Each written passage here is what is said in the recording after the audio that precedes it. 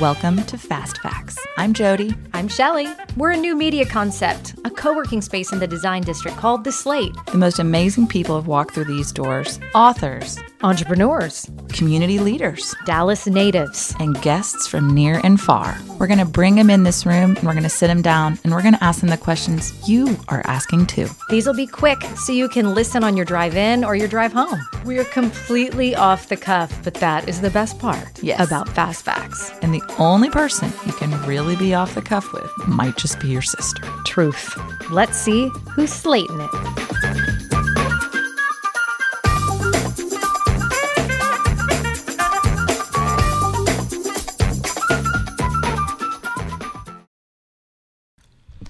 Okay, we're sitting here with Wells Housson of Housson Women's Health. Hi, thanks for having me. We're going to get healthier, more centered, more balanced. Just sitting here, right now. A little more steps in by the end of the day. I'm just kidding. Well, we invited Wells because she said something so insightful the other day, and I think she's a wealth of knowledge on the topic of alcohol and anxiety. Wells, I drank last night just to be ready. Just to be ready for today. Me too. She was in tune with the topic. What kind of questions you got for me, Wells? Same. I made sure I was really hungover for today so you guys could kind of see what it does. No, I'm kidding. No, but in all sincerity, anxiety is, you're like, well, I just kind of want a glass of wine to just wind down. Yes. Mm-hmm. And initially that glass of wine is really reinforcing. I mean, it kind of turns the pressure down, turns the temperature down, you feel relaxed. That's the sedative effect. Okay. But you remember, I mean, alcohol is a depressant. So while in that moment it's reinforcing, it's like you kind of have to ask yourself, well, do I really want to take the edge off now? Or do I want to feel good tomorrow? Because the after effects of alcohol, your anxiety is going to increase after drinking. And that depends on how much too, right? But why? Tell me. Well, I mean, I think there's a number of reasons. Physiologically, it does change your neurochemistry, drinking. Mm-hmm. It decreases serotonin and dopamine. It increases GABA, which is real techie. GABA, that's the first I've heard of that. I know about dopamine. Yeah, everybody knows about dopamine. We love dopamine. It's all What's about GABA? Dopamine. You should read The Miracle Molecule. It's on dopamine. So, we'll look up GABA. Yeah, how do we find GABA? It's not a good one. Okay. So it goes up, but basically, not to get too techie. I mean, it does alter your neurochemistry some. It also affects your sleep, and when you're not sleeping as well, you're going to be more anxious. And physiologically, you wake up, you're kind of a little nauseated, a little shaky, a little dry mouth, a little sleep deprived, and then just emotionally. And this is not for everyone, but sometimes we wake up with a little bit of what I call the scaries of like, oh. What did I say last night? Wait, what did I promise to share? Well, we also all did night? that in our 20s. I mean, I feel like that the scaries were from the forever. scaries really probably are more. I'm speaking to my college girls out there, Okay. But even for women our age too, I think as we have hormonal changes, I think alcohol affects us differently. Yeah, I think that's so true. Yeah, or Shelley, weigh in. I mean, Shelley doesn't drink much, actually. I'm not, like I'm because I would rather eat a brownie than drink a glass of All wine day a long. lot of times. So it's not that I don't want to, I'm just making my choices. But if I have a glass of wine, it doesn't really affect me the next day. So what's to keep me from doing that night tonight? Well, I mean, I guess if one glass doesn't affect you, it's just, I think for some people, and it affects women more than it does men, but I think for some people, it's hard to stop at one glass. Yeah. And if you can, and if you're hydrating and you enjoy it, I mean, the CDC recommends no more than 8 drinks per week for women. Men get 15. It's a lot more, right? Nice Yeah, it's almost metabolism twice. game here. I know. But I mean, if you can kind of think about it as a budget, and I have 8 drinks to spend this week, and how do I want to, allocate those? Do I want to use them all in 2 nights, one night, or do I want to spread it out over the week? And if you can stick to that and you're still feeling good, then that's great. I mean, I'm not advocating for everyone to quit drinking, but I think we've gotten to a point where alcohol is the only drug in our society that we have to explain when we're not doing. Fascinating. And I think there's a culture among especially young moms, but all the way through like women from kind of 30s to late 50s, where drinking is not only very socially acceptable, it's almost expected. Yeah. And and it's funny and it's the memes and it's like, oh, I need a glass of wine. Like it's Exactly. almost like how you interact with people. And even it's if you don't even intend to drink. Exactly. Yeah. And it's this cool girls club that I think we feel motivated to be a part of, or like we're going to have FOMO if we're not doing it, right? Like, what am I missing out on? And No, you're right. I mean, right. And preach. And like I was saying to Jody before, like alcohol, you do not have to have a problem with alcohol for alcohol to be a problem. So if your drinking is not serving you, or you're doing it and you wake up and you don't feel as great, then I think you ask, like, how is this serving me? What role is alcohol playing in my life? And even if it's not, I'm blacking out or I'm using this to totally emotionally numb, if it is something that you are using to avoid some uncomfortable feelings, or feeling like I can't really unwind or relax at the end of the day without it, Yeah. might be time to kind of question, what you're doing there. How do you help a patient through that? So someone says, yes, I'm waking up, I feel terrible, I feel like I'm numbing, but are there tips or some sort of like methods you can help them walk through to be like, just don't pick up the wine or just take it all out of your house? Or how do you temper I that? try to not go real. I'm like, God, you should get into therapy about that. Okay. No, I'm just kidding. I don't like, I really don't like a sober October or a dry January. I think that sets up a dynamic almost like a diet where, then it's not like year round. Right. Yeah. And it's like, I'm going to restrict myself for this month. And then when the month's over, it's like all, and not that I think you're going to go off the rails, but just to make it, I kind of talk to them about, if this is what you're using to unwind, it seems like it's more of a ritual. It's a way of you acknowledging, like, my day's over, my kids are in bed, my work is done. So can we find something else that signifies this is the end of the day? Something else that feels sort of rewarding, and replace the ritual with something else. I think it's like coffee in the morning for me, at least. There's something about the hand to the mouth with the cup, holding the thing. Like, I don't need more coffee right now, but it's just kind of fun to hold it. And so I'll switch it out with the Topo Chico or something like that, just so that I can do the hand to, it's kind of silly.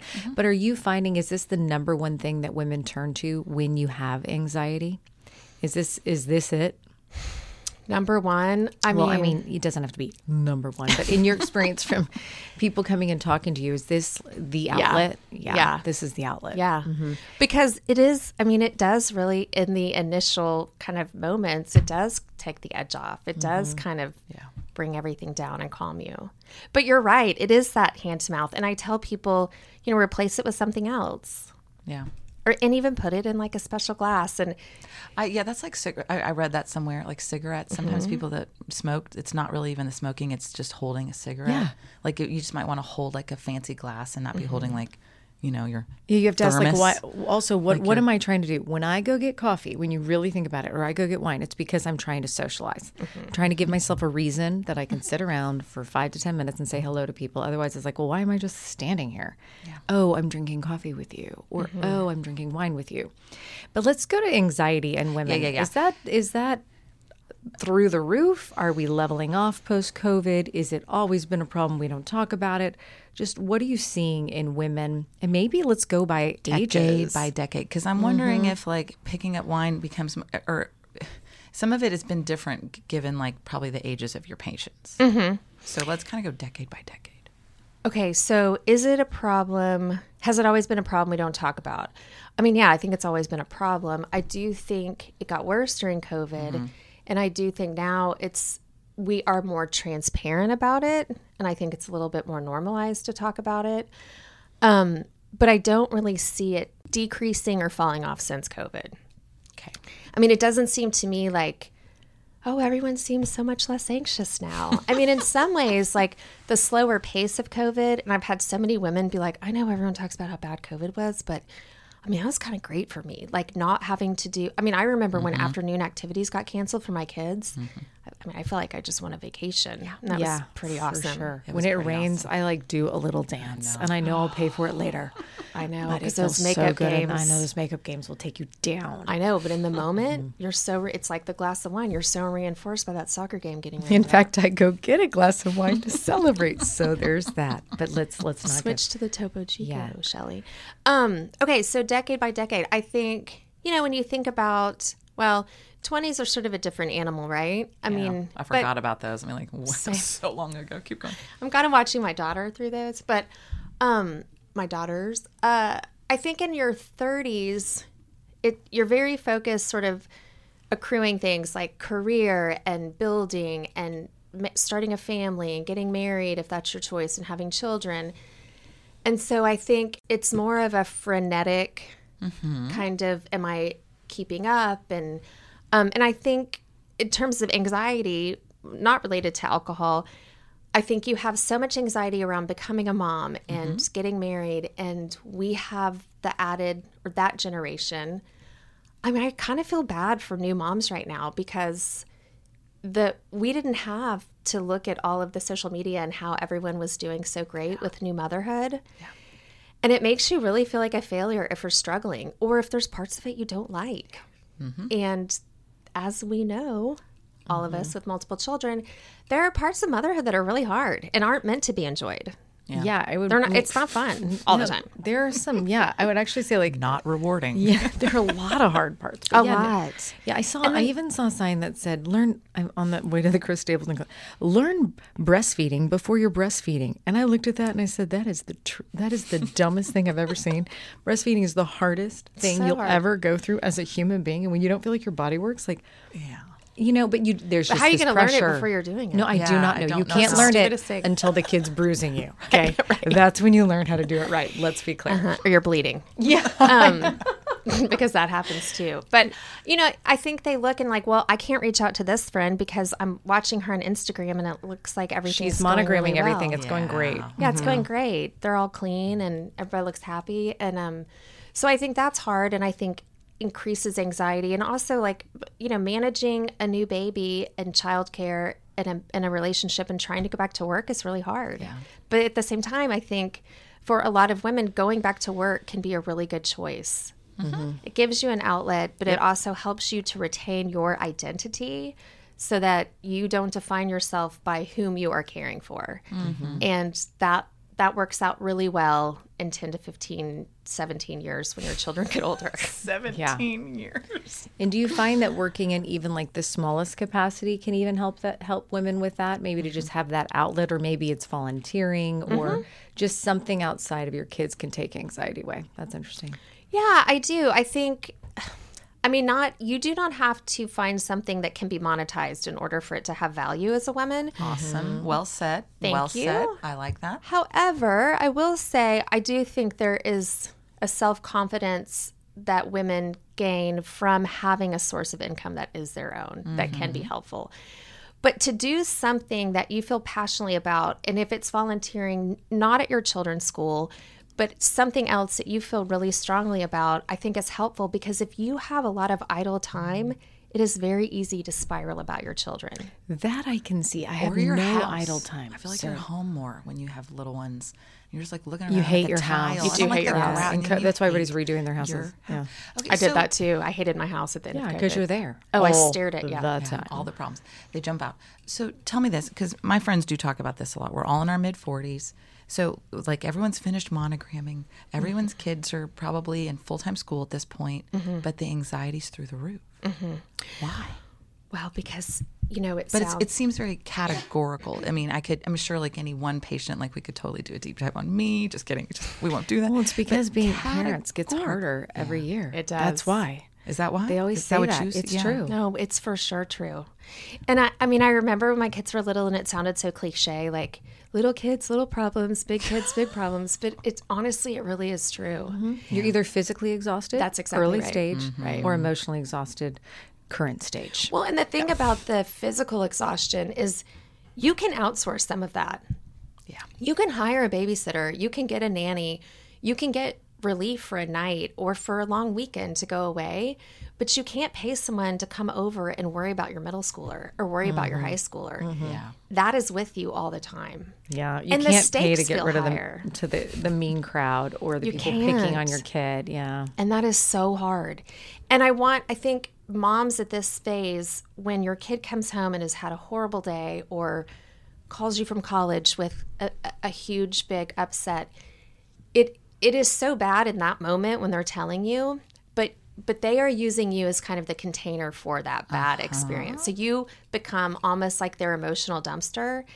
And then I think they get off the phone or they walk away or they get out of the car and they feel fine. And you have a pit in your stomach for the next 6 days that you're going to fill with vodka. No, I think hopefully not. Yeah. But I think you have to remember that, like that, you know, they walk away kind of feeling better and you are left with those emotions. And it's much harder on us than it is on them. And really remind yourself good of that. I think it yes. helps you to feel better. So how do we cope with that? Like, what do you suggest to people that come and sit, you know, on their 6th day of therapy because they did hear something horrible's happening to their kid and they're vented and they're gone and they're great and or not great, but just better. Or they know where things can go that the kid can't see yet, because that's the hardest part to me. That is really hard. Forecasting out. I've been told to stop forecasting what's going to come. I say that all the time. Kelly Jameson said, you have got to stop looking down the pipeline and being like, here's what's going to happen next. Now, I might be right. You're such a visionary, though. It's hard to turn it off. And she said, if you forecast with your kid there, it's really, I'm like, well, you know, don't do that. You know how that's going to turn out. Exactly. She said, stop that. They have to make their own mistakes. Stay out of it. Actually, your husband also told me, stay out of it. I tell people all the time to stay out of it. He's like, you just got to step back and watch it. You do. Don't coordinate this. Don't coordinate. Just step away. And I think about every time I want to like get involved, I'm like, just step away. And I'm like, slowly. okay. Why is that? It's the hardest piece of advice to follow. But that is what I say. And I say, you know, I remind people of just that, of like, you know, they walk away and they feel better. So just remember that, like you're left with it. Yeah. So, and then also that, you know, I think what happens is you get your 7th grader saying this and this about, you know, this person not being nice and this, and you have spiraled all the way down to like, well, how's this going to look in 4 years? Or where's she going to be? And try not to do that. Okay. Try to stay in the moment with it. But also, I think a lot of times when my kids are complaining to me, instead of trying to problem solve it for them or to diffuse it or just sort of show them the other side, like, well, maybe she left you out because blah, blah, blah. I think you just say, yeah, that's terrible. That sucks. And I remember being left out of stuff too, and I hate it. Even at 48, when I'm not invited to a party that I desperately did not want to go to, it still hurts my feelings, right? That is actually Amen. Can I ask a question? Just, I know your patients are not children, but have you found or observed that kids have such a greater vocabulary for, I feel like, am I onto something here? I also feel like my kids are coming to me being like, I'm feeling really anxious about blank. I'm like, I didn't even know the word anxious. I didn't either. Are they just, is it that they're, I mean, are they We were sending sad or us a happy? little further? Happy. Yeah. It was one or the other. Yeah, no, I think the emotional vocabulary has increased a lot. Which is so helpful. No, it's so great. But then it also can send the moms spiraling on a Wednesday at 4 because they're using When your vocabulary. 4th grader says, I'm feeling anxious. You're like, Or like, oh, my anxiety is crippling right now. Or I don't know. I mean, it's not happened. I'm just making it that up. Well, my 15-year-old daughter came and told me that she had diagnosed herself with narcolepsy.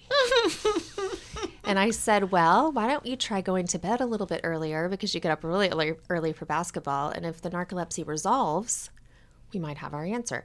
But no, I mean, I cannot imagine y'all's house, actually. It would be so looks entertaining. no better than anyone else's, Shelley, I'm telling you. I believe you counselor. because you still have kids and you cannot control that. There is no, You you know, can't. you just have to learn how to figure out. And you can't be objective about your own children. It's impossible. And anyone who tells me they can, I sort of like worry they're a sociopath or something. No, I'm kidding, not really. So I think the emotional vocabulary, yes, Jody, has increased, but also kids are more transparent about therapy. I mean, it's so funny to, I mean, there are kids who will be in my husband's waiting room taking Snapchats and sending them to my daughter. Wow. There's an adolescent. I don't see a whole lot of adolescents, but I like to have some in my schedule just because they bring a lot of levity and they're fun. Good. And I oftentimes see mothers and daughters together who are having conflict, which is, it's kind of like marital therapy, but for a mom and a daughter, it's actually really fun. Okay. I know. I don't know. I really like the energy of that. But this one adolescent would put me on her Snapchat story, and then other people would see me and like, oh, I know her. That's Annie's mom. That's John Housson's mom. So, but to them, it's really kind of destigmatized. It's I think, normalized. which is wonderful. Which is awesome. It's awesome. Yeah. Because it takes some of the shame out of it. Do you find that women, and you know, I feel like when sometimes people are upset, women especially just need to like think out loud and they're venting and they're talking. Do you find in some of your sessions you've almost don't talk and people come to their own conclusions because women just need to be heard, but no one wants to really sit and listen. You can come podcast with us. Anyone listening, Yeah. you want to just come talk, come podcast with us. Just have this be your outlet. No, for sure. Yeah, 100%. And honestly, I think it's better when I do sit back, like when we sit back with our kids and let them come to the conclusion. Yeah. It's more meaningful than me telling you something. And honestly, sometimes just saying it out loud, the things that we keep in our head grow and become more scary. It's kind of like the things that we avoid or put off. Like when you procrastinate something, you don't start to want to do it more. You want to do it less. It gets bigger and bigger. So the thing in our head that we're worried about or that we're trying to work through, the more we keep it in our head because we don't want to burden our friends. We don't want to be the Debbie Downer. My husband's already stressed. To say it out loud and put words to it takes some of the power out of it. And once you lay it out there, it's like, oh, okay. I mean, this is hard, but I can deal with this. Like we can do this. And, some of it is just problem solving. Let's make a plan. Or, why is it you think you feel this way about it? Because it may not have anything to do with now. This may be a feeling from the past. Do you feel like women are doing a better job of knowing that they have to take care of themselves to take care of a family? Or are we really just in the same spot? I think they're better at saying that. But in practice, I don't know. That's a good question. I am unlikely to recommend a bunch of self-care, especially to a new mom, because I think it becomes like, Another now job. Oh God, now I have to like work in some sort of bath or like, massage or something. But I think the idea is definitely there. In practice, I hope we're getting better, but there's room for improvement, I think. This sort of came about because you were telling us the trend of women, alcohol, and anxiety. But are there any other trends you're seeing in your patients or anything else you're seeing that you're like, you know what, I'm taking note of blank right now? Women, let's listen to this. I'm trying to think. People are getting really curious about microdosing, but I don't know a whole lot about that. What is that? So microdosing is basically mushrooms, psilocybin, and using it micro, like in very small quantities, to sort of help with anxiety and depression, and comparing it to an antidepressant. It's not legal in Texas. I think most of the studies right now are in Canada. And truly, I don't know a ton about it. But you're getting asked about it. Okay. I am getting asked about it a lot. And I had a ketamine rep come in and talk to us about that. But really, ketamine is being used for treatment-resistant depression, people who don't respond to antidepressants, or suicidality. Tell us about that. I've heard that. I've seen it like in the New York Times. I saw an article maybe. What is, can you? No, the data on it looks really, really good. And the rep I had come talk to me was great. She was really knowledgeable, but you see symptom reduction in depression symptoms really quickly, so much more quickly. Most antidepressants, you work your way up on them slowly, and it takes a few weeks to kind of see really any relief. You get much quicker relief of symptoms, and the side effects seem minimal. It has to be administered in a clinic with a psychiatrist and a nurse practitioner. I think, and is it an IV? What is it? It's nasal. So Spravato there is an IV form, but the kind of the newer forms are it's an intranasal. Okay. So you're breathing in ketamine. Well, it's like Flonase. It's like Flonase. It's like Flonase. So they puff it up your nose, and then you kind of chill in this chair, and they, I think, monitor your blood pressure. I think if you're going to have a spike in blood pressure, it's around 45 minutes. They keep you in the clinic for 2 hours, and then someone drives you home because it's sedating. Interesting. As we wrap up our time, I'm curious about exercise and all of this, because I always feel like exercise is the answer to pretty much everything. And sleep. Exercise and sleep. Yeah, exercise and sleep. Is that still, yeah. Yeah. I would love to tell you that like laying around was what was really going to help you, because I would love to believe that myself. But, you can look, there's a really good TED Talk on it about, it's like 45 minutes of cardiovascular exercise 5 or 6 times a week is equivalent to a low dose of an SSRI. So exercise and movement really does help. It helps tremendously with anxiety, way more than alcohol does. And and sleep. And that's part of the problem with alcohol is your sleep gets messed up. But the best piece of advice, to go back to this before we get, is if you are super worried about your adolescent, whether that's their social functioning or are they making friends or are they being left out, resist the urge. It's so hard to try to micromanage that for them and try to tell them, why don't you reach out to this person? Or I think this girl seems nice. Or why don't you? Because you're inadvertently giving them a message that they're not doing it right, or maybe you don't think they can handle it. But also, you can't fix that, and they will figure it out. And the more you intervene, I think the more anxious they get. I think that I actually think that's very, very Well true. said. Like even, I just turned and said, "Hey, what are you going to do for Halloween?" Mm-hmm. Oh, am I supposed to be worried about that? Because I thought I could tell he was like, "Oh, I just thought I was coming with you guys." Like, Did I need to make something of this? was I supposed to make a plan? Exactly. And then I was like, I could see that I put a bubble in its head because I, assumed. And I didn't need to do that. Stay out of it. Stay out of it. Even And you'll when be you're happier like, too. Yeah, Yeah. for sure. Because they have to learn, just like they do with grades. Stay, by 7th and 8th grade, man, if you're not staying out of it, 9th and 10th grade, it'll be real hard. They have to figure it out. They on their have own. to figure it out. You're not in it anymore. And if you are, it's not going to go well. Yeah. You'll be doing Wells. 10th grade again, and you're just gonna crush it. Wells, thank you for your time. This is really helpful. Thanks I love for it. having me. Yeah. I'm gonna You go guys are exercise. I'm going to have some Topo Chico and Actually, I Without think a walk tequila. at We should night. all have a Bloody Mary now to celebrate. Mixed messages. All right. Thanks for coming. Slated. Bye.